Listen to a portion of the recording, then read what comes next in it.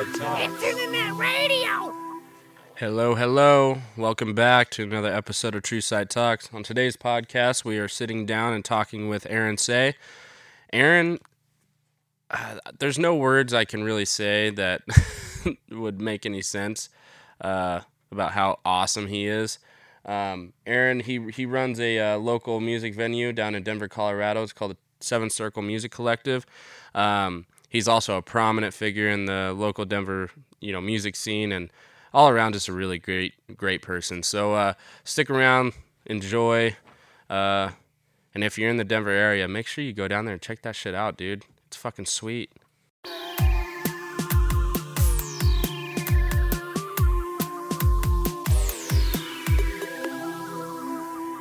All right, we're live. We're going. Oh my, we're at Seven Circle with the main man, Aaron Say. What's up, Doc? Hello. How are you guys? Oh, I'm good. Good, doing How are you, fantastic. man? Thanks for doing this with us, Oh, man. absolutely. Thanks for having me. Yeah, thanks for having us. To Seven Circle, yeah. It's just a room. A legendary A room legendary for sure. room, yeah. So they tell me. Fuck, man. Well, I'm gonna ask you about this Aussie thing that you went to. Okay. And we were just talking a little bit about that. I want to hear all about it. Oh, yeah? I mean, it might take up the whole podcast. Really? Well, Credible or what? Oh, yeah. Have you seen him before then? Yeah. So Ozzy was just in town on what's supposedly the farewell tour for, the No More Tours Right. 2, because he did Yeah, one of these in like 1992, and then was like, Oh, I wait, guess I'm I'll do bored. it. What am I going to do and not touring? Of course I'm going to still tour. Yeah. So he put out like 5 more albums and kept touring, Yeah. know. But yeah, so I think what it is at this point, they're promoting it as like No More Tours 2, farewell tour, But every night he gets up on stage and he's like, man, I want to clear something up. Everybody's saying that this is like, I'm not going to do shows anymore, and that's bullshit, man. What it is that I'm not going to go on tour in January and finish up in December anymore. Yeah. But I'm still going to come and play, and I'm still going to do the U.S. I mean, I live here now. Right. So I think he's probably just going to do 10 shows a year or something like Right. that. It's and not a strict, crazy. Not a crazy tour Yeah. anymore. Yeah, exactly. So, but, of course you don't know that till you go to the show. And so you think it's your last You're time like, getting to see him. "Oh, man, we have So, to I mean, go it might be the last time we get to see him in Denver, we Right. might have to travel to LA or New York or Chicago or something in the future to go, go to the big markets. yeah. But, we'll see. But yeah, it was great. So being that it was the last tour, I decided I needed to go to 3 shows instead of 1. And so Very I nice. went to Albuquerque last Sunday, and then the Pepsi Center show in Denver was 2 days later, and then Salt Lake City was 2 days after that, which was 2 days ago. And so I flew home from Salt Lake yesterday, and here we are. Which one was the best one for you? So it's difficult to say because they've been doing the same set list every night. Right. And They didn't change it up at all. no, but they've got so many lighting cues Yeah, and true. video cues Yeah. and routines and stuff, and I think with Ozzy being he'll be 70 in December, Doesn't really so want- he doesn't like- I feel like getting into a routine is the smartest the- thing. yeah, you Yeah, know? he's like, I don't probably forget or something if he was trying to. If they were changing it Yeah, up, yeah. yeah. So I don't know. I mean, it was a really good set list, so every night was super enjoyable. I ended up in the front row in Albuquerque, so that was just What? absolutely nice. amazing. I was Mayhem. just like 15 feet away from him, and it was just like, ah! Yeah. And then in Denver, I got to go with 3 friends, and so we were all hanging out the whole time, and so that was cool. And then a friend of mine is actually working a charity booth on the tour. I don't know if you guys are familiar with Love, Hope, Strength. It's really cool. They call it a Rock and Roll Cancer Foundation, and basically what it is it's this organization that signs people up via cheek swab for the bone marrow donation registry. Oh. And usually you have to pay to sign up for that registry, but this organization signs you up for free. And they basically, what their sort of tagline is that they use rock and roll to save lives, because they go out on tours and they generate try and their- sign people up at the shows. Oh, that's awesome. And so, they're based out of Denver, and so I've known these guys for a long time. And they'll just swab at shows around town.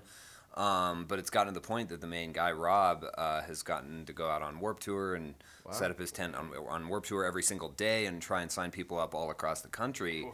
And he got this Ozzy tour. And I had already gotten tickets for the 3 shows, but I was just kind of like, well, I mean, if you're going to be at all the shows, do you want to just like convoy from Denver to Salt Lake, and then I can just like find a cheap flight home, and then I don't have to drive, all the way to Salt Lake? Yeah. Right. And he was like, yeah, but we got to go out the day before because I have to set up, the day of. And so I just got to roll with him and go to the venue at 10 a.m. and start setting everything up and like Nice. mob around backstage and like What? eat Aussie catering for lunch and dinner. And it was just like, awesome. so the whole experience, like, I don't know. I mean, I almost feel like it's weird. It's weird for me to like talk about it without feeling like I'm bragging. Right. Right. So It was like just all it one was just this massive, whole big awesome- thing where like, I mean, I got to meet him and it was just like the craziest experience, and it was just like 17-year-old me is freaking the fuck out, Yeah. But I'm like, I have to keep it together because I'm like associated with this charity, and I can't just I can't just full turn I'm into such a a blubbering huge fanboy, fan, man. and I Yeah. can't, love you so much. yeah, no, I had to just keep it professional. Right. But, which was good because it probably would have just been like, oh, God, who's this kid that ended up backstage if I started to, like, Right. freak out about it. So, I kept it together, but I've got some cool pictures. So that's Very pretty nice. That's awesome. Yeah. that's so, awesome. like, I mean, really, like, I feel like just in terms of that whole experience completely, the Denver show was the best because, like, I got to run around with Right. Rob backstage in Denver, and that was, like, my home venue, and that was the first venue that I saw him at, And then I got to do the whole thing again in Salt Lake City 2 days later, and I didn't get to meet him in Salt Lake, but I got to meet him in Denver. Where did he play out in Salt Lake? The USANA? USANA Amphitheater, yeah. That's a cool one. Yeah, it was cool, except that it rained. And it was really cold all Yeah, day really because creepy, it's yeah. October, and for some reason they're doing outdoor amphitheater shows on this tour still. That's when I saw Iron Maiden at USANA, it was the same thing. It was in the middle of October. I was like, this is the dumbest This is so idea. silly, Like, yeah. I was like, Yeah. Freezing cold. Yeah, it was really cold. But luckily, like, for the first half of the night, we had the tent, and, Right. for the charity booth, and so I was able to get away from the rain. And it was on and off throughout the afternoon, and then when doors opened, it wasn't really raining anymore. And so most of the show was fine, and then, like, the last 2 songs were Mama, I'm Coming Home, and then Paranoid. And right when they kicked into Mama, I'm Coming Home, the rain started coming down. It was just like, oh, this is the best. That's literally Yeah, it wow. was a dream, dude. Oh It was so my much gosh, fun. dude. So, yeah, without going too much further into it, I kind of felt like that kid in Almost Famous. Just like Oh, yeah. wandering around backstage at the Pepsi Center somewhere I've always just like dreamed about being. And then like all of a sudden, way down the hall there is like Ozzy and his whole band and entourage just like walking by to get to their dressing rooms. And I'm just like, You're just like, I don't think I'm supposed to be here, but I really am. keep it together, keep it together, Is keep it this together. real Yeah. life? Yeah, exactly. It was super surreal. So, Man, dude, that's so I don't know. I mean, it was like that the whole thing, like, and that's not even talking about the show. Right. Like the show was great every single night. But what was cool, because like being a sound engineer too, and like knowing all these songs so well, and after seeing the same set 3 times in a row, I was Really like start almost to- starting to focus on more on like the mix than just like the actual. the actual performance. And not that I got bored of the performance, Right. certainly, but like You I don't start know. to pick up That's on- what I like to do. I like to Yeah. focus on the mix, and so I noticed that in Denver the keyboards were higher in the mix than they had been at the Albuquerque show. And then in Salt Lake City, the bass guitar was higher in the mix than it had been at the other 2 shows. And so it's kind of cool to just like, I mean, it wasn't Right, it wasn't like a super huge, like, different, like anybody that wasn't a sound engineer probably wouldn't have even noticed. Right. But I just kind of remember thinking like, cool, whoa, like I can hear the bass way better at this show than I could at the other one, That's crazy. And so it was really interesting to just pick up on those little Right, details. It's you kind of know? cool. You can hear them kind of dialing it in, maybe like Mm-hmm. to the different venues. And I mean, to that specifically, figuring out the Sure, way to yeah. make it fit in the venue or fill Right. it. Right, Like, right. so And it's it also kinda could cool. have just been because my seats were in different places, like right up in the front in Albuquerque, it's like everything's right there, Right. but bass doesn't really start to rumble until it's Until it like gets 10 or back, 15 yeah. feet away from the speakers. And so, like I was in the zone where the bass was going past me before you could really start to feel it. And so, I was getting just like the crisp, like everything else, mid-range and high-end part of that mix. And I mean, you could still feel it, of Right, course, but but not it as much just as I wasn't would have been as- able yeah. to if I'd been further back. And so then in Denver, I was further back and off to the side. But I mean, Pepsi Center, it's an arena and like it's set up differently because they have to like shoot the sound all the way up into the ceiling for the top So it concourse can come areas, back. And so yeah, I don't know. It was just sort of interesting getting to analyze that, and also just enjoy the shit out of an Ozzy show three times. So. 3 Yeah, times. that's- So we'll see. Times, Hopefully, it's yeah. not the last 3 times I get to see him, but we'll see. Never know, man. know. I kind of, it's like you hear a lot of, those bands from that time. We're like, oh yeah, we're getting old. We're gonna do one more tour, and then you're like, okay, cool. I'm gonna go. They do 2 more. Yeah, exactly. And you're like, you're a liar. Well, But then you also get situations with Motorhead, where it's just like, oh man, they canceled Riot Fest. I was gonna see him. Oh well, I'll see him next time. And then 3 months later, the dude passes away. Yeah. So and it's like I don't know. I feel like Lemmy was always kind of. It felt like he was gonna live forever, but it also feels like Ozzy's gonna live forever. Right. So I guess we'll see. Well, and I think sometimes too, though, with that, you get the opposite side of the coin where it's like, still, like, you know what I'm saying? Sometimes you get like I think with someone like Ozzy and stuff, you're just like, yeah, because it's just real raw rock and roll, and you're just like, yeah. But and like Ozzy's sometimes you're just like, oh yikes, buddy, you're like getting Maybe 70. you should have retired. Maybe we should stop playing shows like that because it's getting kind of like. Sad. You know what I mean? Yeah, it's like getting like, oh man. Yeah, Ozzy luckily is not like that at all. His shows That's are still awesome, great. yeah. I mean, the only thing is he's running around stage a little slower than he used to. But Right. other Yeah. than that, like He's running. He's killing it. At He's least running. he's Yeah, running. he's still running. Yeah. Yeah. And he still sounds great. So it's Let See, it rock. I Yeah. saw- nothing to complain about. Yeah. who was it? I saw Rush, and Cool.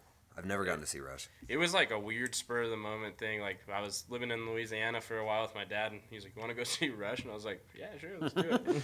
And so we went down to the Mercedes-Benz area, but they had like an outdoor amphitheater. Oh, cool. Right there. And so the thing is, like going back to like you probably should have retired. Oh, yeah? The guitarist, I can't remember his name right now. They literally had to bring out an IV. Oh, Because he wow. was so dehydrated, he almost passed out on stage. And like I was like, because I was sitting there like talking to my dad, and like the song stopped, and like a couple ladies like came out and like hooked up a little like mini IV, and I was Wow. like, Was he hooked up to it while he was playing though? Yeah. That's He was rock and pretty- roll. it was That's pretty- rock it was and pretty roll. badass. That's See, incredible. Because there was one point, like I remember I like looked up, and he was doing this, and he was looking like he was gonna pass out, and then like they ran out and like stopped the song, but then like right when they hooked it up, he was like, all right, I think I'm good, and then like Oh my God. he started playing again, and I was like, what the fuck? That's I like- incredible. that- yeah. That's so cool. Yeah, Yeah. because like there's been times where you're performing, and you're just like, oh, I feel like I could use a drip right now. You know what I'm saying? Like I need totally. some water. So like Uh-huh. if you could play through that, like That's awesome. especially as like old dude, that's pretty Yeah, pretty and he was- rocking. he Like was- that's he pretty was wild. shredding. Yeah. God, I've never heard of that happening. I've seen bands like go backstage and get an oxygen mask real Yeah. quick, to give them Yeah. that boost. But I've never heard about an IV on Yeah, stage. it was an That's IV. Wild. From my like That's so recollection, cool. I like looked up and I was like, is that a fucking IV? Yeah. Like I was like, man, this is crazy. It was the same shit. Like it was raining and Yeah. everything. They started playing. I can't remember it. No, it wasn't Rush. Oh my God, it was Boston. Oh. It was fucking Boston. Never mind, it wasn't Rush.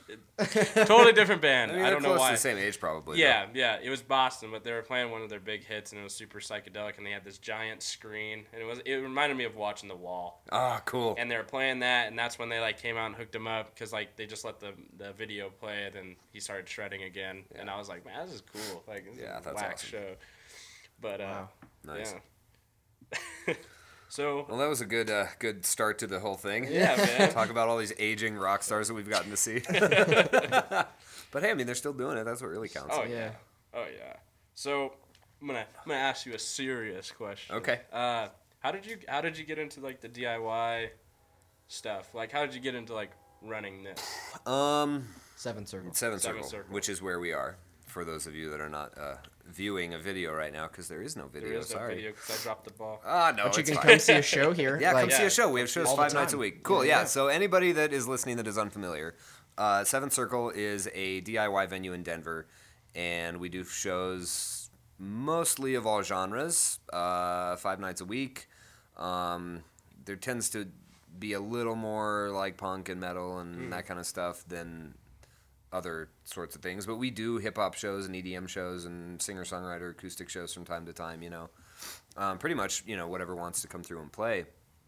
And I got involved in operating this place in late summer of 2012, basically. And it had been a previous venue in the same building, very same setup, called Blastomat for an additional 6 years prior to that. Okay. And so I started coming here in like early to mid to late 2006. Sometime in 2006 is when I found it. I don't remember exactly when, but just fell in love with the place, fell in love with the underground culture of it all, Right. and it just completely felt like we were in our own little world, Well, just so just off the grid, Yeah, man. and outside of the mainstream. Right. And I just really fell in love with that aspect of the music scene because it had so much passion and so much heart, you know. And I think I'm gonna sneeze, so you're gonna have to edit this out, or you can keep it if you want some comedy. We'll keep it, man. I'm not allergic to. It's raining. All the allergens should be like dampened away. Dispersed into the ground. They're little evil. You still got them cotton floaters, man. Yeah, those little. Yeah, I mean, we're also in a dusty stage area. So, you know, who knows? Whatever. Anyway, so yeah, I just, you know, started coming to shows, fell in love with the place, started coming around all the time, kind of made friends with the people that lived here and ran the shows here and stuff. And then around like 2007, 2008-ish, when I started sort of having more of a hand in booking shows around town, I started, you know, here and there, just like every once in a great while, putting a show together that would take place at Blastomat. Right. And then by like late 2009, early 2010, they started to need some more help from volunteers from around the community to help run shows, as opposed to just like the core group of people that lived here, because it had gotten to the point that a lot of other scenes had discovered the place and wanted to do shows here. Right, and that's just a lot of it would just volume, it got yeah, exactly. It just got to be way more busy than I think the people running it and living here thought it was going to be or whatever. And so I started volunteering in spring of 2010. Just, you know, running running sound, booking shows here and there. And then just did that for a couple of years, and then got to the point in the summer of 2012 that the people that were living here at that point were going to move out and shut it down and, you know, move on to other things in life, essentially. And nobody else in the collective was really like, at that point there were like 15 people in the collective. It was very small, and nobody was really at a position where they could or wanted to step up and sort of take over operations, you know. And so it was me and this lady Becca, who is one of our only volunteers left from that time period, from the Blastomat time period. And between her and I, we kind of came up with the plan of like how we could sort of take it over and make it keep going, you know. And the Blastomat crew essentially were just like, yeah, I mean, if that's what you guys want to do, go nuts. But like, you know, we'd appreciate it if you change the name, because it's going to be kind of a different thing. Right. Yeah. And you're going to run it differently a little bit. And it's just, you know, Blastomat was our thing, and none of us are going to be around anymore.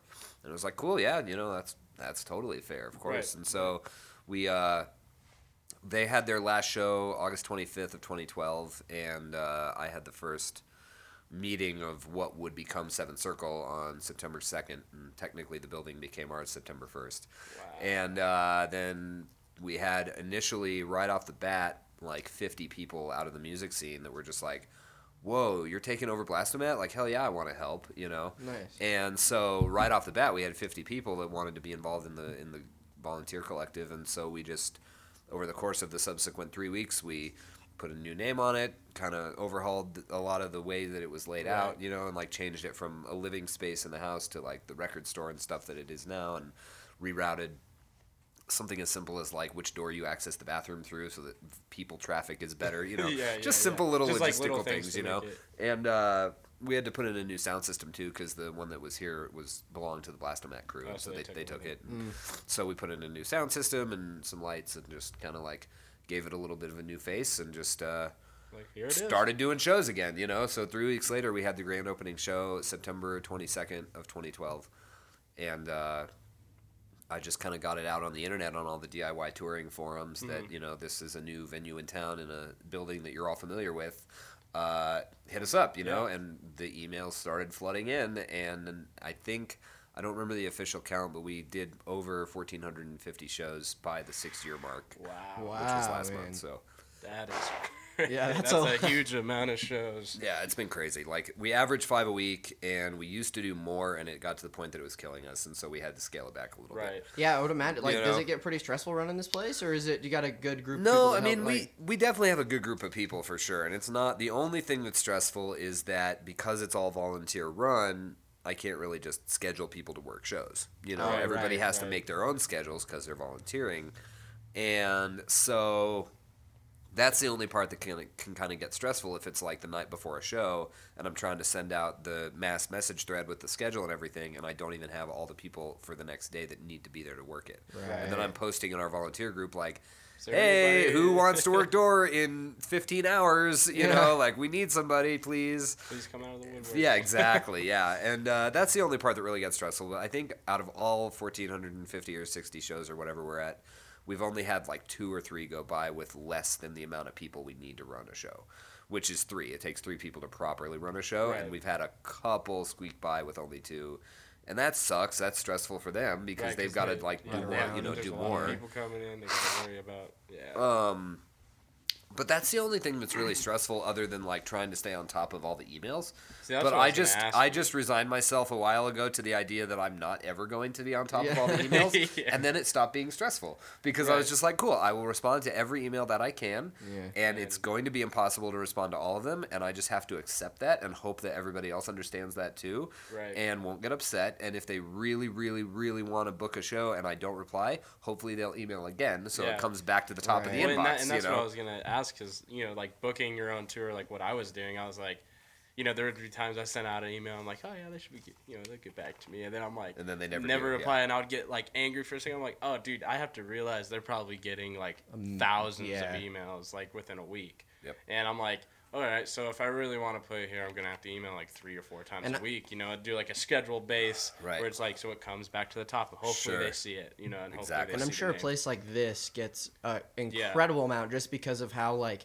open and inclusive you guys are to like just everyone, kind of like music, people, whatever. It's just like, come do your thing, you know what I'm saying? So like, I'm sure you guys get, and there's a lot of places, you know, like in Denver and just around here that aren't like that, that are like very exclusive. We're gonna give you these to sell, and if you don't sell all these, you better pay for them, you know. So it's like it's like dirty. Shit, it's dirty, but that pay to play model is like half the reason that I wanted to run this place, so that I could get the bands somewhere they can play where they don't have to do that. Right. You know. And luckily those promoters are kind of like either they're just not running around in the circles that I'm now in, or they're falling by the wayside a little bit because people are getting wise to the bullshit. But yeah, I don't know. I haven't heard too much about those pay-to-play promoters happening terribly recently. I know they've been trying, but I guess it is just in my circles. I warn the bands, you know. Right. I'll see those things pop up where it's like winter spotlight at the Roxy Theater. Yeah, your I've seen you band post plus some of those 12 sometimes, more bands TBA, and it's just like, oh god, guys, don't play that. Just don't. You're gonna be paying a lot. Yeah, it's like if you don't sell your 250 tickets or whatever, no, 25 tickets, $250. Yeah, usually how that works, like, okay, so for anybody out there listening that's not familiar with what we're talking about, pay to play is the name for a model of show booking where a promoter will, well, promoter in quotes because they don't really do anything other than steal your money, but a promoter in quotes will rent a venue, and then it's completely up to them, and the venue has nothing to do with the lineup that gets booked. This third-party promoter books the entire show, and usually what they do is they'll put together like 9 or 10 or 12 bands without care to if they are the same genre, and then they'll give each band 25 tickets or so to sell, and if they don't sell at least the minimum amount of tickets, then they don't get to play. And so what ends up happening is, say you sell 20 of your 25 tickets. In order to play, you have to pony up that extra $50, and so then you're paying to play the show. And it's different than, like, if you get a really cool opening spot on a show at, like, the Marquee or the Summit or the Gothic or something, because at that point you're having pre-sale tickets to sell, but, like, the lineup is out. You're not responsible. You're not, you know, like, if you don't sell all the tickets, then you just turn in what you didn't sell, and everything is fine. Yeah, because it's totally different. We've done stuff like that before, and that never seemed it's not dirty. It's like, do what you can do, and then whatever people give us the other tickets. Like, right, and essentially what you're doing is you're just like an auxiliary box office location to where you can more directly reach the people that want to come see you play that show. Rather than doing for sure. And you're promoting it. The difference is, like, you're promoting it as a whole lineup. You're like, hey, you know, like, come see us. We're opening for this really cool band at the Gothic, you know, like, come to the show. It's going to be cool. As opposed to those, like, bullshit pay-to-play things where it's like, come see us. We play at 5:45 I don't know who else is playing, and it doesn't matter because just come see us at right, 5:45, right. and then you can leave. You know, and there's no camaraderie built. You know, there's no cohesiveness to it. It's just a competition.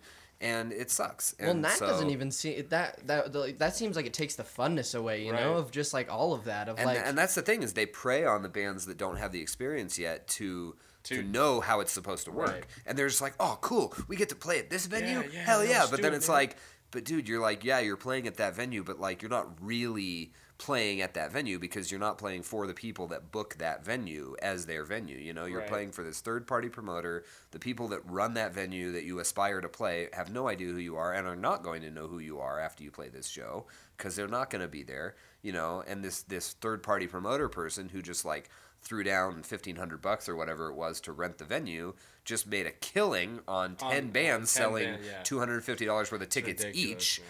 And so he's walking away with like a good $1,000 in profit, and that's how they swindle you, you know? So stay away from that model.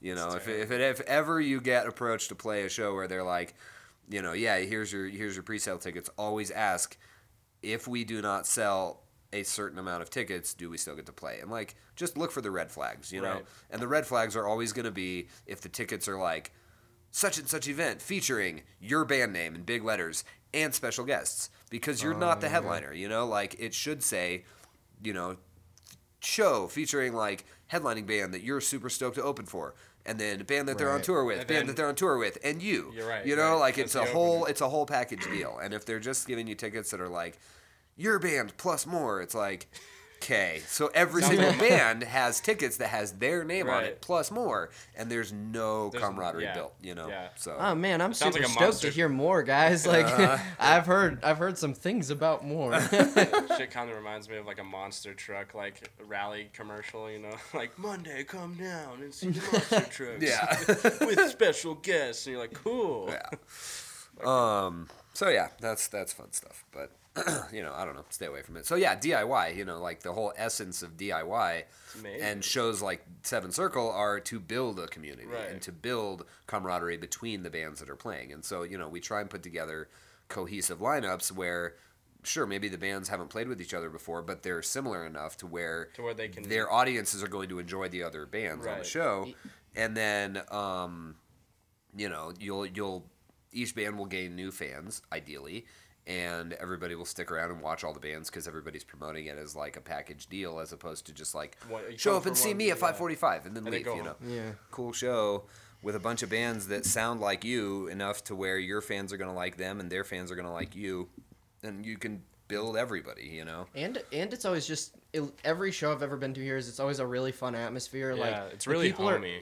People are just really nice, and like there's always a bunch of people here who you've never met, you know, and you're just outside having conversations. It's a good sets, and like everybody's real cool. Atmosphere. And I think it was like the first day I walked through the doors, like I was seeing, it's when they were Foxtrot. Yeah. So I was seeing those guys, you know, the homies, and walked through the door. I'm like, wow, dude, this is probably the coolest DIY spot I've ever been. Yes.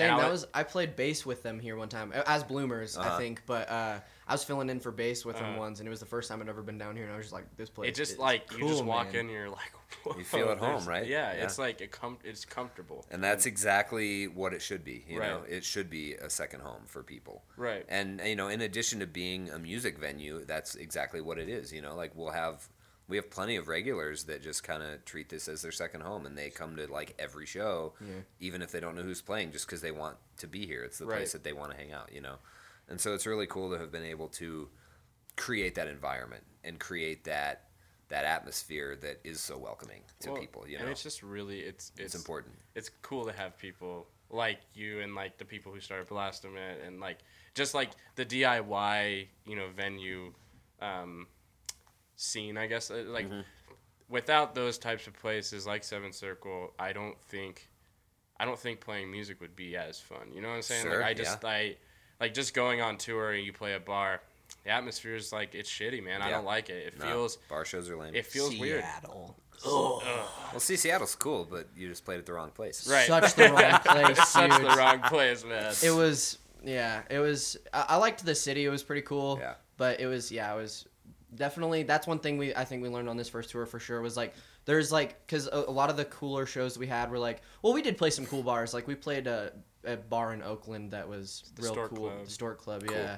Great and they were really nice to us there and stuff. Nice. But like, I think it kind of just depends too on like the atmosphere associated with it. Like you can tell like when you come to a show here or something, like the people who are working are nice. Like you can tell that they like just want to be here. They're doing something they enjoy. Yeah. But like when you go to like a bar type place and the door guy is just like, oh, let me see your hand. You know what I'm saying? There's just like real they're like really, they're just like, I don't want to be here doing this again. Like, you know, and you're just like, all right, buddy. Right, and that's the difference because, you know, it's a whole, like this place and places like this are completely volunteer run most of the time. Right. And so the people who are doing it are here because they want to, just like you said. It's not here as opposed to like, oh my God, I have to go work door again, check everybody's ID. Or even worse, I have to go run sound for all these bands that I don't care about. Yeah. You know, like there's that, no heart that is the worst because the sound guy can just completely ruin an entire show if they're not treating it as an art form, you know. I don't think we had any bad sound. Good, that's great. I don't think really glad about that. All our sound sounded pretty decent. I was pretty glad about that. Good. Yeah. But one thing we were talking about volunteers, is that something you guys are constantly looking for? Is that something that we should? Yes, absolutely. Yeah. If you guys out there listening are in the Denver area in any capacity and you're interested in getting involved in a place like this, we are always looking for more people to volunteer for shows.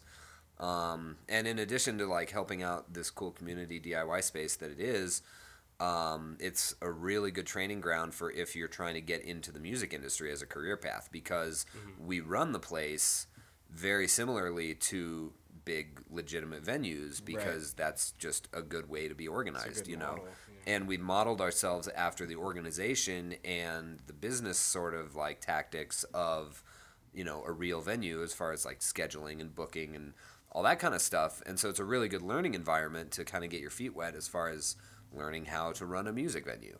And we've had a decent amount of people who have gone on to run, like get jobs and work sound at the Marquee and the Summit places like that after learning how to do sound here at Sound Circle. That has to make you feel really and that's proud, huge, absolutely, because it's just like these people want that career path and we get to start them out in the same way that bands get to play their first shows here and then they get to go and play at these bigger venues, you know, like it's huge and it's cool, it's so heartwarming to see that is actually happening, you know, where it's not just like a beautiful like launching pad, exactly, growth exactly, and we are completely we are the stepping stone for sure, and it's perfect because like there have been people that don't really understand what like the DIY thing is all about, and in their business model mind they're just like, you know, bigger expansion, you know, and I'm just like, no, this is exactly the size this place needs to be, because if we get any bigger then all of a sudden the shows will either start to feel empty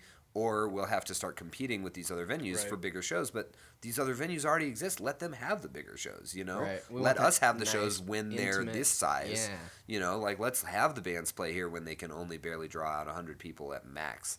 And then after they can do that and they're worth... Let them move on. They can move on. Exactly, yeah. So they can move on to playing somewhere bigger. And it's like you look at like a venue map. It's like, all right, you know, it was like I had this girl, she, on the DIY tour page, she's like, oh, where should I play in Denver? I was like, oh, Seventh Circle. Yeah. She's like, really? I'm like, yeah. Like, have you ever played in Denver? She's like, no. I was like, go to Seventh. That's the place to start. That's where you need to go. Yeah. So like talking on like kind of the scene and like the community, is there any local bands you're into right now? And I know you. Oh my God, there's so many. They're all so good. I just want to drop names. You want me to start name dropping? Yeah. Oh, at least a couple for us. Okay. All right. Well, I mean, throw out some new folks to some people. Yeah. So one of the best that I have really kind of seen grow and seen start here at Seventh Circle and, you know, become a band that kind of is able to make waves is Screw Tape. And they're really good, just like socially conscious political hardcore punk. And they played their first shows here, and, you know, they met each other. Half of them met each other because of this place. Wow. And the band literally exists because of this place to foster them, you know. That's awesome. And I've gone on tour with them, and they're easily one of my favorite bands in town, and they're doing great things. I mean, both of their albums that they've put out, they did the EP release shows here, and they were huge. Well, and those are the shows I missed. I was like, because I've heard about Screw Tape, like through you've talked about it. Right. Noah's mentioned a lot about it, and I was like, oh, I gotta go see them. And those are the 2 shows I missed. And then I see pictures from it, and they and look it's just packed. mayhem. And I'm like, yeah, what it was in the fuck? mayhem, dude. But well, if you're free in a week, they're playing. They're doing a tour kickoff here with Potato Pirates, which is nuts because Potato Pirates are a huge band in town, and they can draw out a good 200 or 300 people on their own. Shit. And so it's going to be nuts if you're able to come here what next day? Friday the 12th. Next Friday? Yep. So come down on Friday the 12th. It's going to be a banger. Sweet. Yeah. So Sweet. Screw Tape are great. Potato Pirates are another one. They're a punk sort of like almost ska leaning punk band, but they've got a lot of like punk and hardcore going on. So it's they don't have a horn section. They're not that kind of a ska band. But they appeal to the ska crowd. They're they've got a wide range. But they've been a band like 13 years or something. I've been seeing them since like 2005, 2006 when they were just starting out, and they've gotten to the point that they're able to like co-headline the Gothic with other bands. Like they're really a big thing at this point in town, which is really cool. And they were the first band opening that big show at Fiddler's Green a couple weeks ago with Rancid and Bad Religion and Pennywise, and Potato Pirates were the local opener on that show. What? So they got to play Fiddler's Green on the main stage, and it was the coolest thing. That's incredible. Man. Yeah, it was really great. And I actually got to run sound for him at that too. So nice. I got to run sound at Fiddler's Green, which was just like, what? Oh my God. And people were like, whoa, you're mixing the whole show. And I'm just like, no. Every band has their own person. I'm just Potato Pirates guy, hey, I'm here, though. But I'm here. Yeah, it was great. That's awesome. So that was really cool to like get to see them, But they were the first band that opened at Riot Fest. The first year Riot Fest played in Colorado. They were the local opener at 11 a.m. On the same stage that AFI and Blink-182 played on that weekend, and it was just like, whoa, it's just it's crazy and it's really cool. But like that band, they've gotten to that point because they have just been doing this for so long, and they've been doing it so well and playing the game right, and just consistently putting out good music, being good people, and playing good shows, that people took notice and started to put them on the bigger bills. And I think that's where any musician it's almost like you have to consistently, you have to work, man. You got and that's where it's like you can't just like put out an album and like let it slide and just be like, all right, I guess I'll take forever off, and then we'll I think it's like you gotta keep pushing, and then it kind of coming back to throwing a good show. I mean, I think it's if you put on a good show, then like you said, you'll get noticed, and because people are like, oh, that's cool, I've never seen that before, or like, I've never seen anyone do this, and like oh, I want to see that again. I want to see what they do at the next show, and then that it kind of creates that that buzz going, and that's cool, man. That's super cool. Absolutely, yeah. So that'll be really cool to have them both play here together, because that shit is gonna be off the fucking chain. So if this podcast is out before October 12th, come to that show. Yeah, it will. Oh, yeah? Oh, good. Hey, so come to that show then this Friday, October 12th. It's going to be fun. Yeah, man, it's a wild one. Yeah, it's going to be wild. God, who else? I mean, I'm just thinking about, like, the upcoming shows. October 18th, we have this really cool band called Pocket Vinyl that's coming through Denver. And it's a husband and wife, and the guy plays piano and sings. And it's like piano slam rock is what he calls it, because it's like it's loud and sort of screamy and like heavy lyrical content and just really good, but it's just him and a piano. And throughout his set, his wife sets up an easel and paints a painting while he plays, and then at the end of their set, they auction off the painting to the highest bidder. And that is how they fund their touring, in addition to making money at the door and on shirts and CDs and stuff. That's cool. And it is the coolest thing. And the music is so good, and the songwriting. He's such a good songwriter. So October 18th, that's going to be a really fun one too. It'll be the second or third time at least that they've played here at Seven Circle. That's awesome. And they're really good. Where were they from? They're from Connecticut, I think. Cool. Somewhere on the East Coast. Pretty sure it's Connecticut. So yeah, they're coming through. That's going to be fun. Triangle Introverts are playing the show with them, and they're another band that I really, really like out of Denver who are local. They're just kind of, I don't know how to describe them. They're sort of like heavy indie, but like they've got a lot of Sonic Youth influence, like noisy punk influence too. Like They're really good. Similar to Bloomers, who's another one we should mention. Bloomers are from sure. Loveland, but I'm sure you guys talk about them all the time. Yeah. I love that band so much. Oh, yeah. They're another one that I've gotten to go on tour with, which has been really cool. Well, oh, sorry. No, go ahead. Sorry. I was gonna say, I was gonna ask, with the touring, how do you find time for all the touring that All you the do? things Yeah, that I because you do. go on multiple tours a year, don't you? With Yeah. different blow my bands. mind, and man. just- You blow my mind with that shit. I'm like, It's just, I don't know. I guess I'm really good at time management. no, you're probably the best time manager I've ever seen. Yeah, I don't know. I just schedule things out, you know. When bands are going, hey, we're trying to go on tour in this period of time, would you be able to come with us or down to come with us or, help us come with us, that sort of thing. Then I'll just okay, block out that period of time, block it out and make sure that I'm not, essentially what I have to do is, because I'm still doing the day-to-day stuff for Seventh Circle. Right. And so even on the road, I'm checking emails and booking shows and So sending still out. working, I'm still working you're on still tour, working, yeah, for sure. And sending out the messages every night before the show that have the schedule for the next day and have So you all can the get band the members. volunteers, Get everybody in on time and, make sure everybody has the information to run the show properly, even though I won't be there. And so, that's another aspect of this place that we're really lucky that we have enough dedicated volunteers to where I can actually go out on tour and I don't really have to worry. always actually be here, you Right. know. And the one compromise is that we do one show less per week when I'm gone, just because it's the simple fact of I'm probably running sound at least once a week when I'm in town. And so if I'm going to be gone, that's one less sound person. And so we just do one less show. Right. And That's a good break up, Yeah. So it's not as Too stressful. stressful. Yeah, exactly. Because there have been times when I went out on tour and the tour was booked after we already had 5 shows booked during the weeks when I was gone, and it got really stressful for all of us because I was trying to get people to work shows and sign up from the road, and the people that were working the shows were drained because they were doing more than usual because I wasn't here to do help, my part, And so that's the only sort of downside to me going on tour is that it makes Puts things a a lot of strain. little Yeah, bit more yeah. rocky here.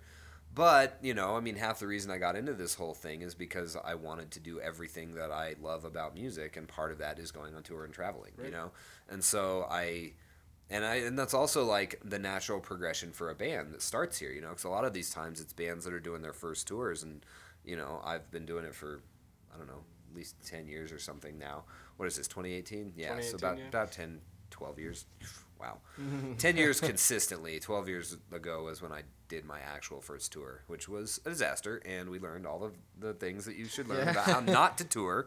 So that was fun. But yeah, so part of the natural progression of it is, band starts here, band gets really good, band gets to the point that they can draw out 100 people to Seventh Circle. Maybe it's time to go on the road, and figure out how that works. And so the next step for that is for them to want to put something like that together. And, if it's a band that I really gravitate to as people and as music, then I'm down to help essentially, you know, if I have the time. And it's interesting because this year in particular, I think I've done the least amount of touring this year than I have. How many do you usually do per year? Rough as well. I mean, there's no real average just because it totally depends on the year, yeah. I think the busiest was 4 or 5 in a Wow, year. jeez. I think that was that was last year. So I did one big long tour in February and March, and then I did 3 short tours in a row that were 2 weeks apiece. So it was 6 weeks, but 2 weeks apiece, and then I was home for 3 days in between each one with 3 different bands. Last summer of 2017, and then I did a fall tour with Screw Tape. Well, fall in November. So I guess what is that? 5 tours? Yeah. That's and one of them, the big one in February and March, was 6 weeks, and so I was gone for 6 weeks in February and March. And then I was gone for 6 weeks in the summer, but it was 3 different bands in 2 week spurts. Right. And then I think I was gone for 10 days with Screw Tape or 12 or something in November. So that was a super busy year for me for that. Just bouncing all over the place. Yeah, it was nuts, dude. What's your go-to car time passer? You must have driving. something good. Driving, Driving, yeah. that's me You're the too. If I'm not driving, I'm sleeping. yeah. Yeah, That's the way it is. Well, that was Yeah. Go ahead, sorry. No, you're good. I love I love to drive if I'm awake enough, and if I'm not awake enough, I love to sleep. Yeah. And like honestly, I get more sleep on tour a lot of the time than I do when I'm at home. See, Dude, I can't really sleep in the car. all that really? much. Like, I have the curse. No. I was asleep so much on ours. Like, dude, didn't you drove once? I feel. I drove a couple times. Like, I drove after our live set, and then I drove from Wyoming. Me and him managed not to drive almost the whole time Wow. because Yeah. everyone would Good job. like. I would just. Well, and I was really glad because like Ryan, like we took our buddy Ryan along with us, and he helped us like just drive and do some like real cool roadie Ryan, stuff. I know you're and, listening to this. I love you, dude. Yeah, thanks, You're buddy. amazing. But he did so much of the driving, and Yeah. I was really grateful for it because like just after shows, You're the just last tired. thing that I'm Yeah. just like I don't want to drive, so I would just take like 14-hour Yeah. naps, man. Just, The only I was one- gone. The only region I drove through was Vegas. Oof. that was Vegas like is something. that was a terrible time. we had bags of ice from the gas station just resting on Well, ourselves oh, while we it's were laying in because the our- Did the air car. conditioning go out? Well, it was his car was overheating. Oh and yeah. it was, So you can't run the air conditioning. So you we have to had run the the heater. heater. Yeah. Yeah. And I remember we were driving, and Landon's like, he's like, yeah, man, I think the temperature gauge going up, and I like, Turn off the AC. I looked at him, I was like, all right, pull over, I'm driving this bitch. I was Yeah. like, and he was like, what are we gonna do? And I was like, well, We're gonna it's gonna. sweat. I was like, this is gonna suck really bad for the next 4 hours because we got a long ways to go to get to Utah, and I was like, it's gonna be hot. And so I rolled down the windows and we went and got ice, and that like, I filled up my water bottle with ice and like water, and within 15 minutes it was hot. Yeah. Yeah, I was like, this is not gonna be fun, Nope. dude. I fell asleep with a trash bag of ice on myself in the back seat, and I woke up just soaked in water. Like it just melted. It was funny though when we got into Utah, we all got out of the car. We're like so thankful because it was so cool. It was like 70 degrees, and we're like, oh, this Nice. is amazing. Yeah. Yeah. Desert tours are rough, especially in the summer. Like, there was one that I did, and we went to Phoenix in July for some reason. Fuck. I'm And- glad we didn't do that. Yeah, Yeah, I'm glad we didn't Arizona. stop Do doing Arizona in the winter. That is Yeah. a smart bet for sure. And not doing it in the summer is a smart bet for sure. We learned that the hard way. But yeah, we drove in to Phoenix from Albuquerque, and when you come out of the Arizona mountains where it's actually decently temperate, and you drive down into Phoenix and you've got the windows open, all of a sudden it just kind of feels like somebody's pointing a hairdryer at your face. And it's just like, oh God. But the van at that time didn't have working air conditioning, and so we were just like, well, whatever, we'll just do it with the windows open. We get into Arizona and it was just like, oh God, like it's actually cooler with the windows shut. And it's like so hot and stuffy, but it's not a hairdryer in It's your not. face. You're you not know? getting Yeah. blown. And with- so we actually had to shut all the windows, and everybody is just dripping sweat. And Alex, who's in Screw Tape, and he was also in this other band that I was out with at that point, he swears that he like almost passed out from heat stroke in the van. And I'm like, I don't know. I was watching to make sure everybody was okay, and I don't think you passed out, but you know, maybe you maybe, almost maybe, close, maybe. yeah. Well, that's like You Lucas know. had the same thing. Yeah. Like I was actually watching him because I got a little worried. Yeah. I remember he's like sitting cross-legged on Uh-huh. the thing, and I'm driving. I keep looking over, and he's like leaning Starting to like nod, this. yeah. And I'm like, "Yo, you good?" you And good he's over like, there, buddy? He's like, "I'm just so hot, man." I was just like, Yeah, that's how it was on that tour for sure. And like as soon as we got to my friend's house in Phoenix where we were staying, and he had air conditioning in his house, we all just went inside and we were like, "Oh God, Yeah. The major oh, relief. let's not leave until it's dark." And even after dark in It's still Arizona, hot it's as- like 90 degrees. Yeah. So what I Yeah. hate about like that type of heat too is like you walk outside and you're just like, who stole the air? Like, Yeah, you're just like, totally. I can't even. What the fuck? Like, "You stole the air." Yeah, seriously. accurate. So you know, if you don't have air conditioning, do like a Pacific Northwest tour in the Oh summer. yeah. Don't do. yeah, the, it was don't it do was the real South. lovely up there. Yeah, it it was was nice, yeah. it was It's good. beautiful up there for sure. What's the craziest shit you've seen on tour? Yeah, you've Like, had to see by some far. wild. Okay. I want to get into this rabbit hole, Oh yeah. or in just life in general. Like both. Oh geez, you want to open up I that wa- can of worms? Yeah, Oh my I God. wanna- Let's I do wanna tour. dig Let's this- do tour first. Okay. Yeah. So, I did a tour in 2009 with two bands. Both of them, it was their first tour, and they decided it needed to be 3 weeks long, which was kind of a mistake because you should probably do like a 12-day tour at Right. most when it's your first tour, just to like test the waters. You Feel know, how make it sure, feels. Make sure you can all get along with each other trapped in a metal box 24/7. You know. It's a test of friendship. right there. Absolutely, yeah. And so I mean, well, okay, I take that back. The one band that I was with had done a little quick weekender tour a year before, but it was only like 3 days, so it wasn't really the first, like, the test of time, you know. Right. But it was technically their first tour, so this was technically the second one. But the other band that we were with,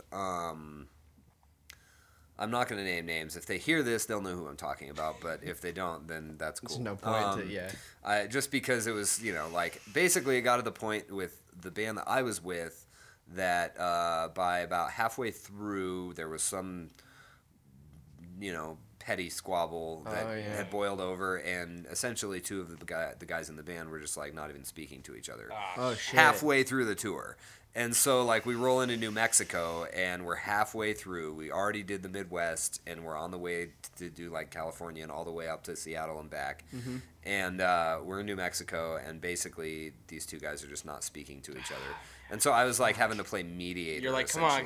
Because I was, like, tour dad. And so, but Tony says, move your feet. Right, he can't, no. doesn't have the room. I mean, it wasn't that bad, but it was just, like... Passing notes. No, it was just, like, in the van, it was okay, because everybody would just throw on headphones and be in their own little world, but it was like there was tension, and it was we're just... stuck it was together. Like, it's the elephant in the room that you don't want. And so that was kind of lame, but they got over it eventually, and everything was okay towards the end.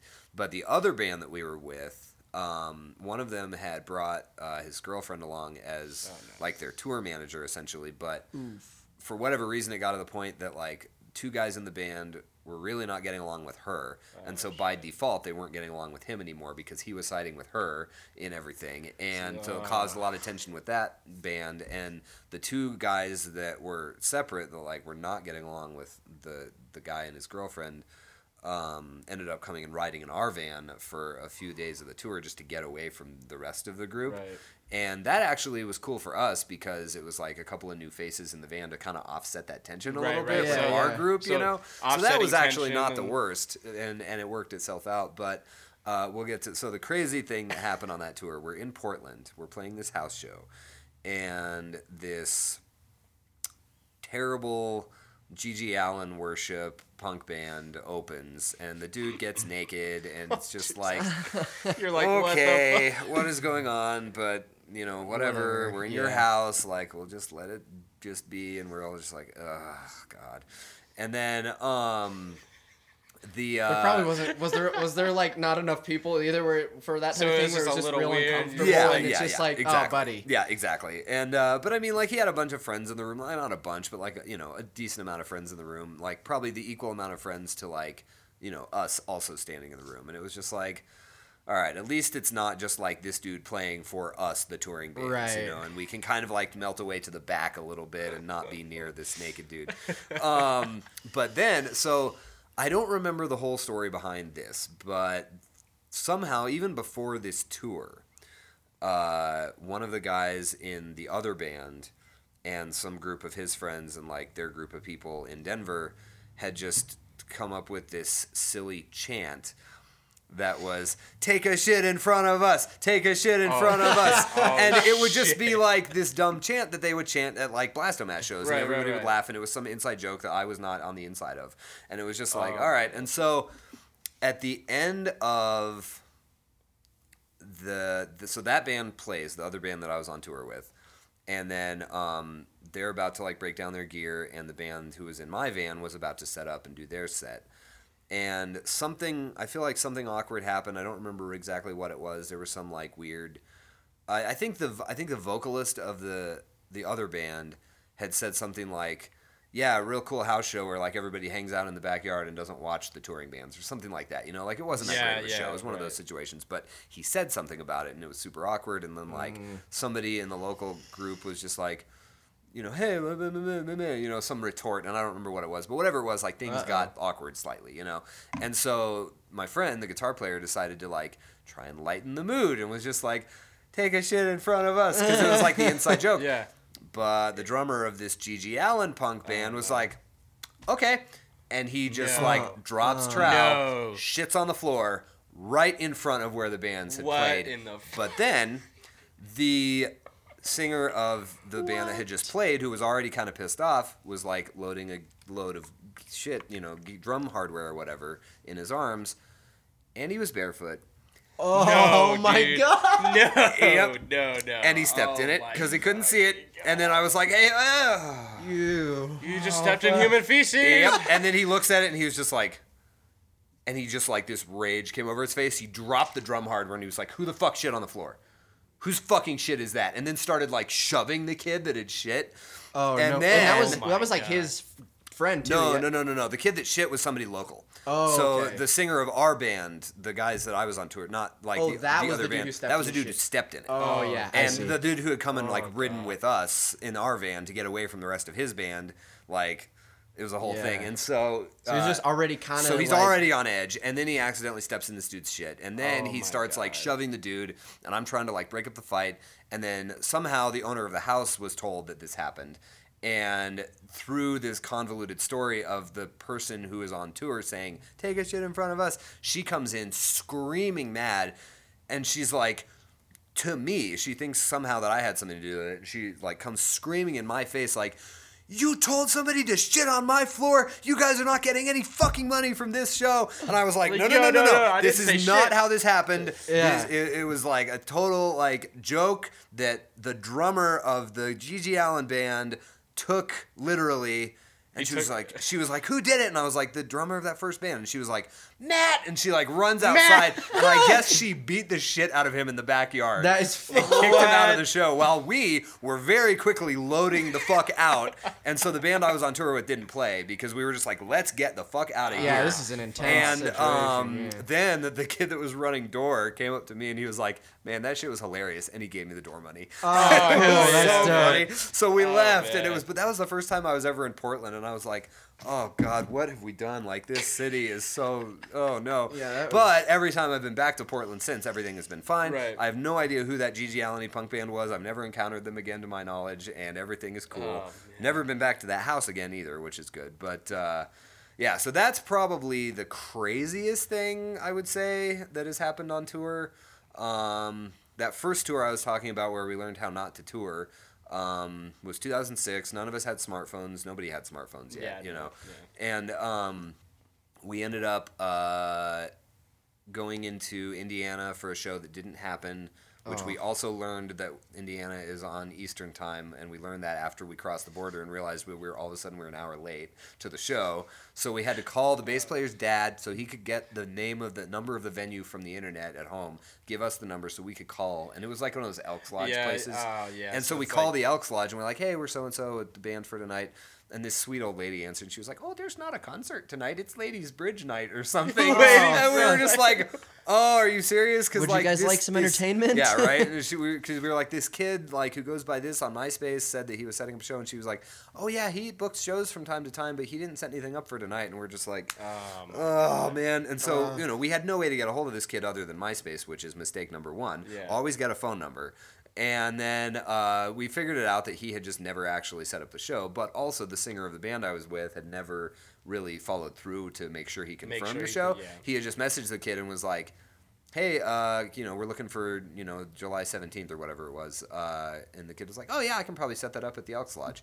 And we were like, "Okay, great." And that was the end And of that the was- communication. And so Right, it was and just then like, you guys nobody ever probably got followed told up, that you it was know, good, like, huh? well, no, that was it. That was all the communication. really? Like, I had nothing to do with booking this. And so the singer of the band just never followed up with, like, making Hey. sure that things But were like confirmed. he probably thought it was totally good, right? So He absolutely yeah, did. That's so he why was- we drove into Yeah. Indiana, you know, and we also got lost because, you Ladies' know, this Bridge was night. before GPS, and so we Right. got lost, and we were looking at an atlas, and somehow we ended up like way further east than we should have been, and we had to turn Where- around, and I we were don't know looking for where- Knox, Indiana.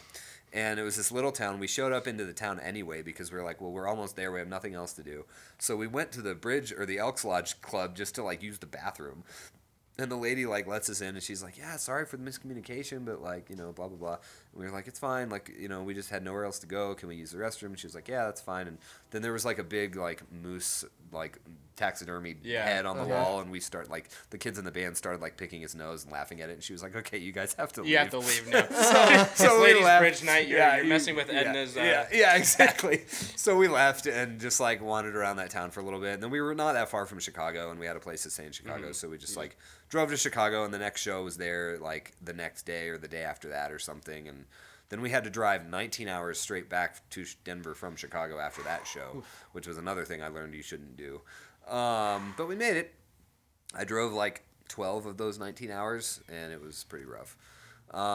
What would we do without smartphones, man? These days. I mean, I don't know. You did we it, did it, but we the did kids it. now, we were at man. the tail end of it. Yeah, exactly. I'm like, I don't even know how to just work an atlas. keep a road atlas in the van. Just wait till your follow your route. You know. Wait till your brain is a GPS and everybody's some. Elon See, that's what I like sick. to be. I like to look at a list of directions and like memorize it in Yeah. Know steps, how you to know, get there, so yeah. that I can like commit it to memory as I drive. I hate blindly following the GPS. Right. I Well, hate it yeah, because I too, don't. 'cause- It's just like I feel like a robot, and I'm just like, okay, turn right here. Okay, now we're there, and then I'm just like, sweet. I have no idea how we got here. That Right. or You know? you're like, now where the hell am I? Right. See, I like, usually, you know what I'm usually saying? go Like, you by get- like landmark. Like I usually go, all right, so there's this building here. Turn and right it's- at that building, Right, yeah. and then like I'll put on a GPS, but I only use it. I have it on just in case I get lost or to see my arrival time Right. to make sure I'm not late. Sure. But yeah, no, I don't like the idea of just Blindly following it, Like- yeah. Every time I blindly followed a GPS, I have no concept of how to get out of there. You know, Right. and like I like to be able to work backwards and go, okay, I remember passing that, so like that's how so we, that you know. that's where I'm gonna go. Yeah, exactly. So Well, and you also, blindly following a GPS, you take less in from like the environment. Yeah, that for you're in, sure. you know? How 'Cause you're just- uncomfortable will it be when everybody knows everything but nothing at the same time? Exactly. Like that's, That's where exactly it's getting it. to, Yeah, but that's like exactly that's gonna be where we're so getting. uncomfortable. That's really Like weird. It's like, people who are just like, oh, cool, okay, I'm going like to this place that I go all the time. Throw it into the GPS. I'm like, you don't know how to get there on your Yeah. own? Like, you never committed it to memory? God, you should. like after multiple times of I'll give it being a there, try. yeah. Yeah. I think you should give it a try. It's like It they're might be like a I little- was riding with somebody once and they like dialed 7 Circle into their GPS and I was like, really? Like I had, you're to, here I, had all to the do, time. I had to do that today because I always miss the fucking exit. Yeah, and that's fair. But like, you also, don't live in Denver proper. Right. Like, Yeah, yeah. like this was somebody that lives here and is here like all the time. But I don't know. Yeah. Exercise your brain. Don't exercise your GPS too much. There you That's go. my words of wisdom for the day. Exercise your brain. That's gonna be the name of the Podcast. my tagline. Exercise your brain, not your GPS. Yes, absolutely. I was gonna ask, what do you think yeah. are some slept on places in the U.S. that you've been to? Whew. At least for music or just for like being in Just- the city, yeah. like Yeah. Because I mean, I know when you're on tour, like I don't know how long of the ones you guys did and stuff, but like we never. On ours, we never got really a lot of time in the city, so Oh, it was yeah. mostly just based on show experience and like Show, whatever. venue, sleep, Yeah, drive. Yeah, exactly. So, but is there any places that you thought were really, really unique that you would? that you kind of enjoyed? Yeah. Amarillo, Texas, oddly enough, is Really? super unique. There's this. I'm pretty sure he's still alive. It's this crazy, eccentric old guy millionaire who essentially wants the city to be really artistic, and so he just pays people to create art. That's and, like, cool. That's awesome. install it around town. And so like one of the coolest things that they do is they'll take old road signs and they'll just like paint art on them, or they'll paint like a little quip of some sort, like words of wisdom. Oh, And nice. he'll have them installed in random people's front yards around the city, Whoa. and he'll pay those people a monthly keep 'em. premium to keep the That's sign in their awesome. yard. So That's a- you're driving through this city in a neighborhood and there's randomly like a street sign in in some house's yard with like a duck on it or something, just totally random That's a artwork, cool- and it is the that's coolest a cool thing. dude. Yeah, he's That guy really is- rad. Wait, and was that when was that with Victoculture? when you no, went down there, or is that no, before? I was. Oh, not, you didn't, you I, didn't go to I Vic- didn't. you Yeah, didn't go I with was them on then. that tour, but I had to meet up with them after Amarillo. Oh, okay. So, no, I went through there with a punk band called Deathbox, punk hardcore power violence more. They had a 7-inch with 19 songs in 9.5 minutes. And that was Wow. what we were touring on. It Holy was super shit. fun. Yeah, Very- 7-inch Yeah. with 19 songs. That's Very that's fast. cool. yeah, it That's- was really yeah. rad. They were really fun. And they would play we would drive 8 hours and they would play like an 8-minute set. It was so fucking sweet. It was so cool. And they're like, "Yep, that was us. Yep, that was Have a us. good one." Yeah, all right, cool. And then people were probably just like, What "What, was the that? fuck? Yeah, That's exactly. awesome. Yeah, That's it was, cool." It was really fun. So yeah, we were out. I was out with them, and we did a couple of days in Amarillo, and we actually. So this guy who has like all these art installation things, he's got this place called The Ranch, and you just kind of have to know somebody that's affiliated with him to be able to go to it because you can't find it. It's just like a random dirt road entrance to this place, and the only way to access it is to turn onto this dirt road off of an on-ramp onto the highway. And if you're just getting on the highway, you wouldn't even notice that this dirt road is there. And that's the only way to get there. It's really cool. And he's got like cars buried halfway in the ground, sticking up like the Titanic out of the water, and like peacocks roaming around, and there's like a big dragon on the horizon made out of car parts. Well, I feel like I've seen pictures of this. You may actually. have. It's really cool, yeah. And there's a big sign that you can see out in the distance that looks like the Hollywood sign, but it says actual size. And it's just like the coolest shit. And there's an island in a little lake and a zip line to the island and paddle boats, and it's just Is he an artsy dude himself, or does he just like it? He just thinks it's I have no awesome? idea. Well, I think in a town like that, like he's probably he's probably like, man, we need some art. Something, yeah. And it's like a lot of the like DIY punk circles are the kids that like hang around with this guy, and like he pays them to like create all this art. And That's incredible. It's really cool. That's awesome. And so the only thing that's like open to the general public that this guy has had anything to do with is called Cadillac Ranch. And it's like 15 vintage 70s pink Cadillacs that are all buried vertically, sticking out of the ground in a line. Maybe that's You've probably what I've seen that. Yeah, that's just I've off seen. the highway and open to the public, and you can go to it, and you can just like spray paint the cars, and like there's just like layers and layers of spray paint on these cars. Tight. And it's really cool. That's so awesome, Amarillo, that's the hidden gem about Amarillo. They used to have a DIY spot called the Pod, but it is no longer, unfortunately. I did go to a show in Amarillo, though, after the Pod closed with some of the guys that ran that place, and they had set it up at an old abandoned gas station, and they decided to set it up as a food fight show, and so they brought like $100 worth of condiments and just like food, and the show lasted for like 10 minutes, and it was just a complete demolished food mess at the end of those 10 minutes, and everything was covered in food. And then we all just left, and supposedly there was a guy that would like had something to do with the show, that the organizer was going to pay him like $50 to go clean up the food mess the next day. But this is Amarillo, Texas in August, and it just got hot. And I think I heard through the grapevine that he actually never went and cleaned up the food mess, and it just like became this rank, gross, rotting mess and something. That's the legend. But I was at the show, and it was really cool. Yeah, man, because I just thinking about it for myself, if someone was like, I'll pay $50 to clean that, I'd be like, I'll pay you $50 to keep your $50. Right, exactly. like no thanks. Like, I'm good, Sorry, yeah. You got to give me more than that. Yeah, so that was interesting. But, God, what other hidden gems are there? I'm trying to think.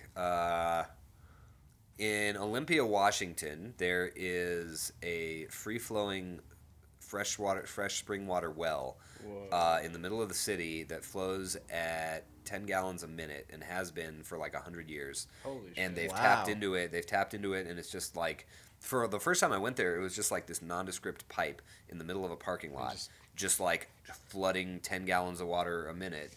And people would you just kind of had to know that was the source, and you would go and like fill your water bottles up, and people would show up with those big 5-gallon like house water dispenser things, and they would just be filling them there. And it's just like the best water I've ever had. It's just so That's pure. kind of cool that they just let it out for free. I like that. That's nice. So, but like I said, when I was there first, there was no signage. There was nothing. It was just a pipe in a driveway with a drain, in a parking lot with a drain, Wow. And you would just show up and fill your water. But now they've kind of like made it a little bit of an attraction. There's like benches around it and some like. Does it collect?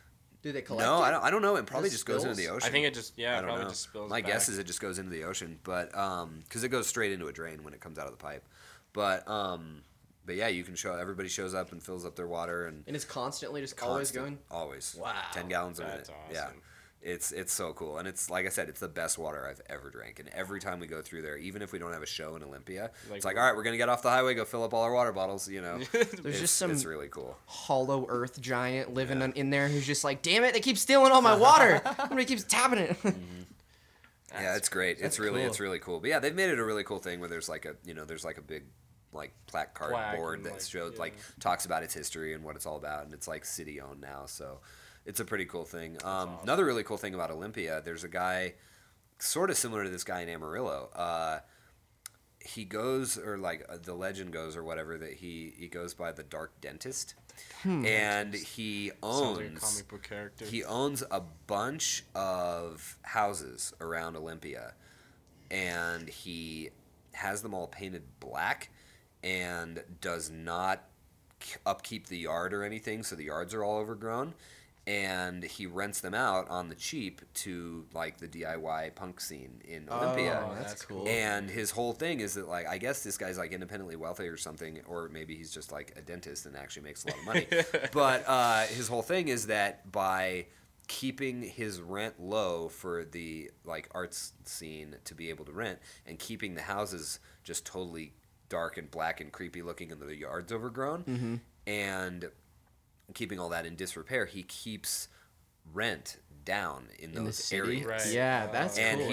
and I guess he gets fines every month you lose for that like property value because because people of are the like, neighbors. Yeah, the desirable And that's his whole thing. smart It's on as purpose, fuck. and he keeps the yards unkempt as well for that same reason. Wow. And apparently, he gets fines from the city every month for having the yards overgrown and not like up to city standards I'll or let you live whatever. here for $250 a month. But- But you better not mow. But the fact that he's so independently wealthy or whatever, he just pays the fines and doesn't like let the kids or like doesn't ask the people renting the house to upkeep the yard or whatever, you know. And so I've just always thought that was a really cool concept because It's smart. it keeps the city affordable, you Right, know? And which you look at cities and like you're like Especially how in, like, how Washington and Right. shit. right, Right, like yeah. how am I gonna live here? You know, how am I gonna pay rent? That is super Yep. smart. So I've been to 1 or 2 shows in one of these black houses, dark dentist houses, and then Does anybody, like, do people know this dude? I don't know. I'm assuming, but I mean, I'm guessing it's like the people that rent from him Right. know him. I'm not really sure. Landlord. But I went to at least 1, maybe 2 shows at one of them, which was called the Track House, and it was right next to the railroad tracks, but it was also a black house, you know. And then there was another one that my friend lived in, and so every time we would go through there, we would stay there. And she doesn't live there anymore, but every time I'm there, I drive by and I just look, and it's still a black house with a really unkempt yard, and I'm just like, Nice. yes, That's- things are that's still going awesome, cool, man. you know.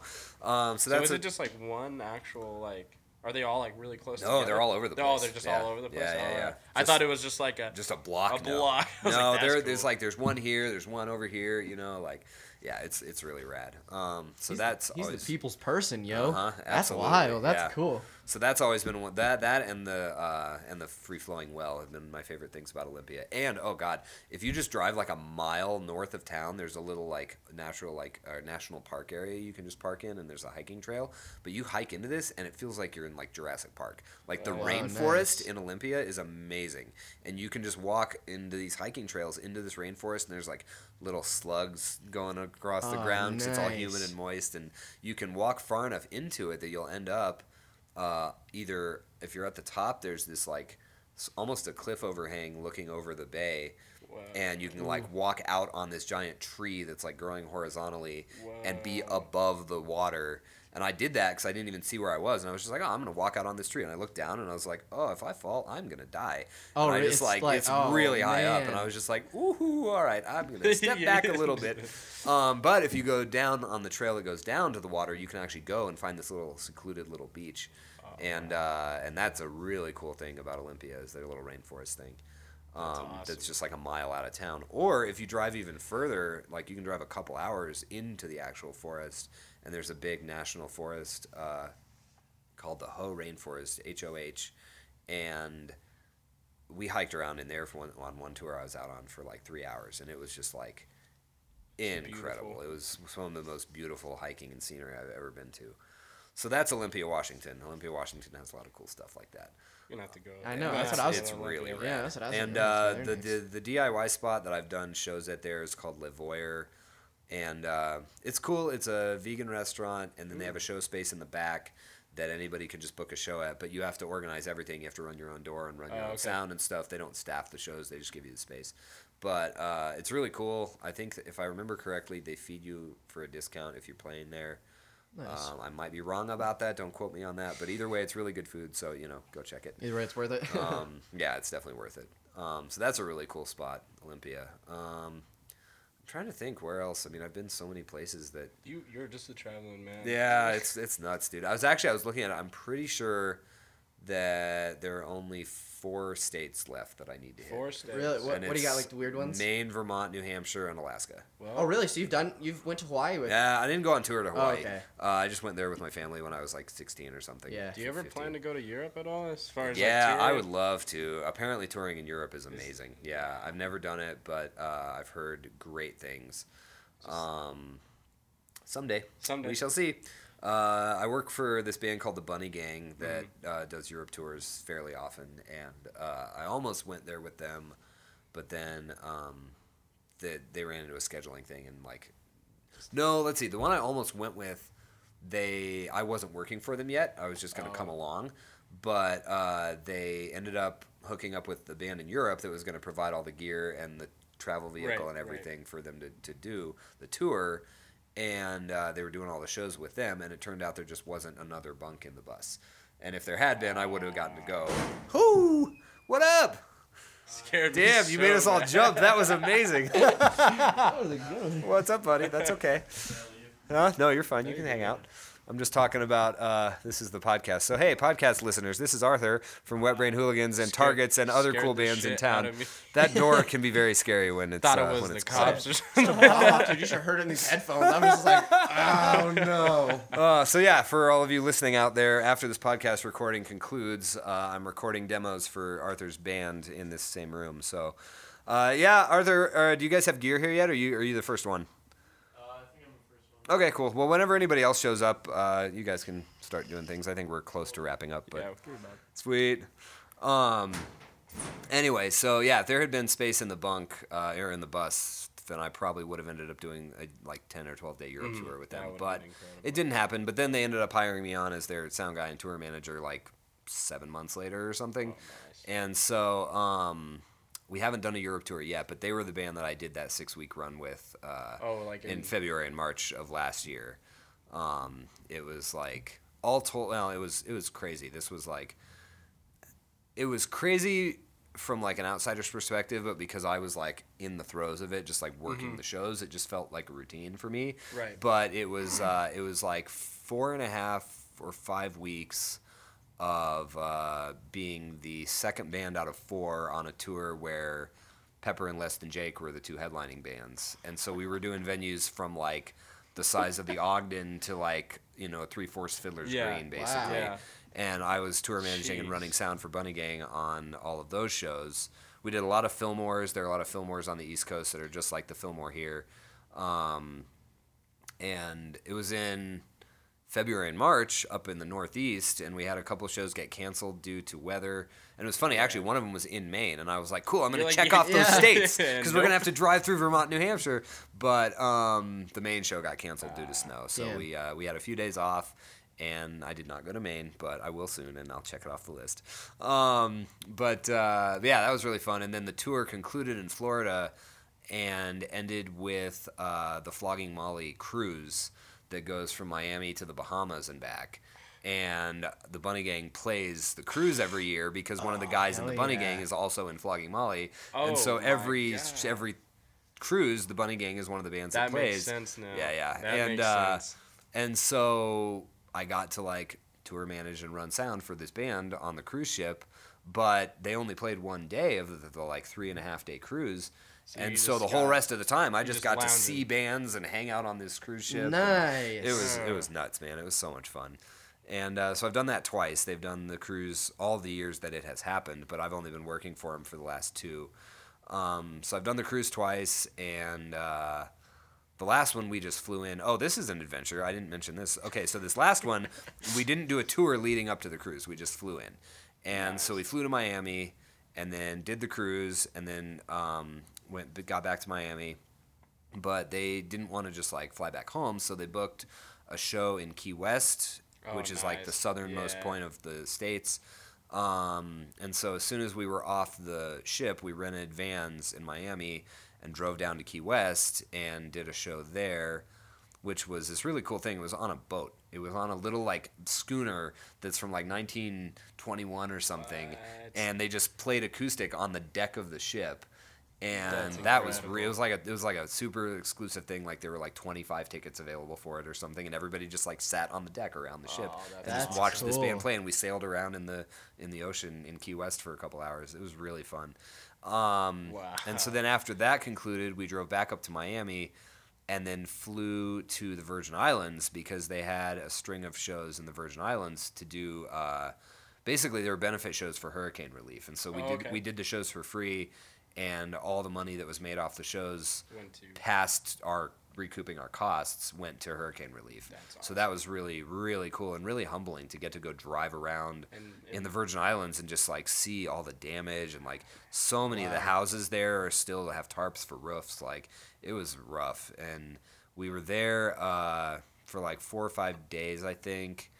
And we did 3 shows throughout those days, and they were all on different islands. And so we had to take little boats from each island to the next to do the shows with all the gear on the boats. And that was a super crazy thing that I never thought I would get to be a part of. But then the craziest part was, so they basically, in the Virgin Islands, they run on what they call island time, which is kind of we'll be there eventually, kind of thing, when is the show, when is the show going to start? Oh, I don't know, 8 or 9 or 10, It's like okay, cool. So I get to relax. This is great. Like I'm in like tour management mode. Like, okay, when do we need to be there for load in and all this stuff? And our like contact there who lives there was just like, you just need to relax. And I was like, you're like, what? Okay, but like the band is going to be asking me when we have to be there. And he was like, I'm going to tell them to relax too. And I was like, okay, sweet. This is great. We're going to have a vacation. So it basically just felt like a tropical vacation where we just like did shows every once in a while. Wow. It was really fun. Yeah. But so on the flights back, we had a flight from the Virgin Islands to San Juan, Puerto Rico. And then a connecting flight in Puerto Rico to Miami, and then a connecting flight in Miami to Denver. That was the route home. Wow.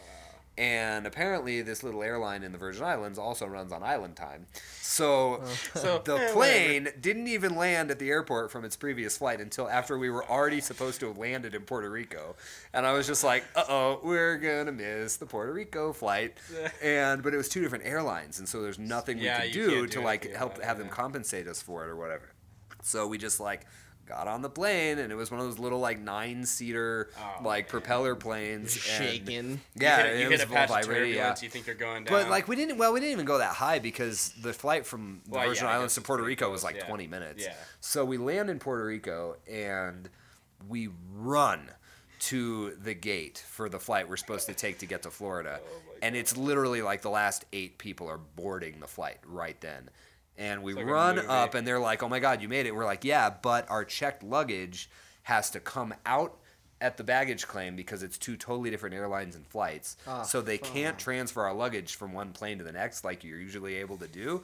So we had to have our drummer wait at the gate to try and hold the flight for us while the rest of us went out to baggage claim, got our bags, and then had to go to the check-in desk at the other airline to try and recheck it in for the flight that he was trying to hold. And they were like, sorry, like it's too late to check bags for that flight. Their doors are closing like right now. And the drummer was like, he was there and he had like a carry-on. He didn't have any like checked luggage, and he was just like, hey, they're telling me that like I either need to get on the plane or not, and it's going to leave.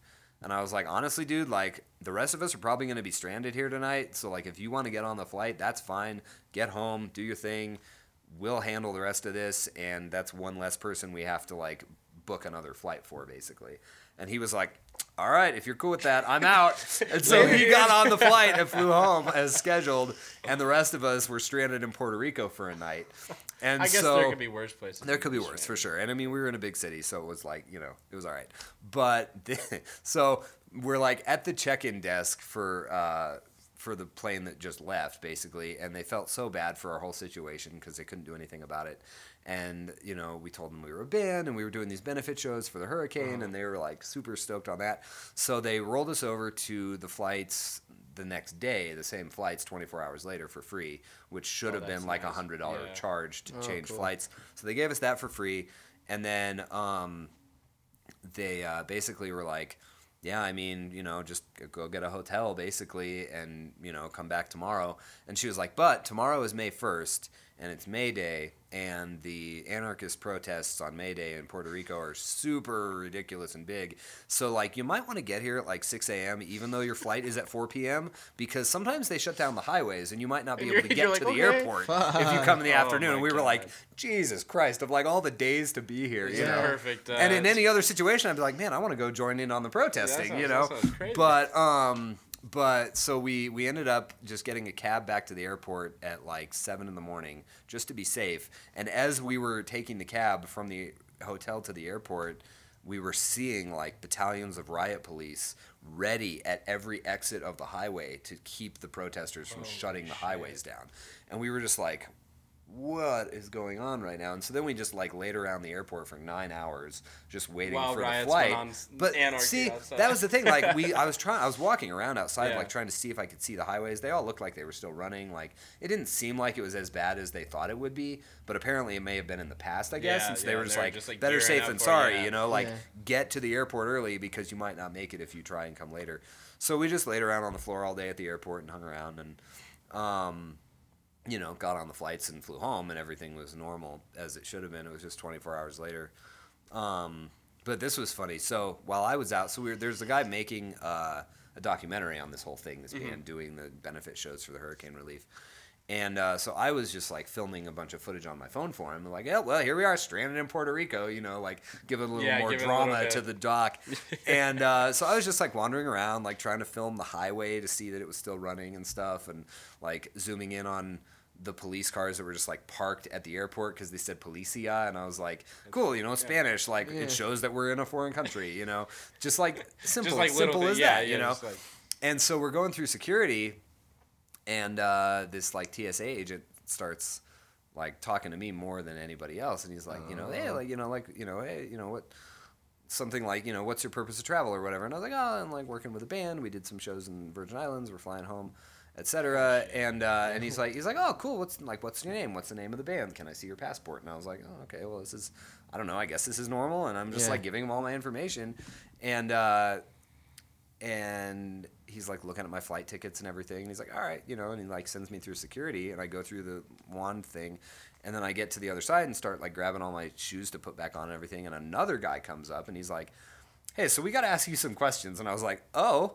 And he was like, yeah, we have on surveillance footage earlier you acting suspicious in the airport and like filming police cars and all this stuff. And I was just like, oh my God, dude, I'm so sorry. Like, I was just filming footage for this documentary. We're a band. We're stranded in Puerto Rico for 24 hours. So like, I was just getting some footage of that. And he was like, okay, like, that explains it, but like we just had to ask because you know, like with all he was like somebody all dressed in black walking around filming police cars on his phone with like all of this stuff going on outside the airport today. Like we just have overly cautious, and I was like, cool, that's totally understandable. But he was like, I mean, everything checks out. You know, the tour dates are on the band's website. You're obviously not making this up, and you're obviously like flying home and not staying here to like have your comrades come in and fuck you're like, shit I up would have been gone yesterday, yeah, bro. Exactly. I was like, everything is cool. I promise I'm not a terrorist of some sort. And they were like super nice about it after they figured out what was going on. But it was just so funny, like this extra scrutiny that they were like asking me all these questions. You're like, hey man, repeating. Why you gotta ask me these questions? I'm sure it took you a minute too at first to just be like, oh, like, because you're just like, what the fuck? I was like, for a second, I was like acting suspicious in the airport. Like I laid around on the floor for 9 hours. I don't know what's that suspicious about that. But yeah, it was super funny. And so that was the only real hiccup there where I was like, you know, if I had gotten like a real dick of a TSA agent, like I might have been arrested or something. Yeah. Like, I don't know. Yeah. But luckily we just ended up, you know, stranded in Puerto Rico. And we were so exhausted too that like, we were like, all right, well, party in San Juan, you know, like let's check into the hotel and go out and see what the city has to offer. And then like we ate dinner at the restaurant attached to the hotel, and we were all just like, let's just go to sleep. Yeah. So like we didn't even really get to see Puerto Rico. It was just like, well, we saw it from the airport to the hotel and back from the window of a taxi. Puerto Rico, yeah, I've been there kind of, but you know, at the airport. So that was a super funny adventure. What time are we at? Yeah, I don't know. How long have we been going? Yeah, we're at about 2 o'clock. Sorry. We're about 2 o'clock now, so. Cool. Well, I don't know. I mean, that's tour adventure stories, I guess. Yeah. Yeah, sounds good, man.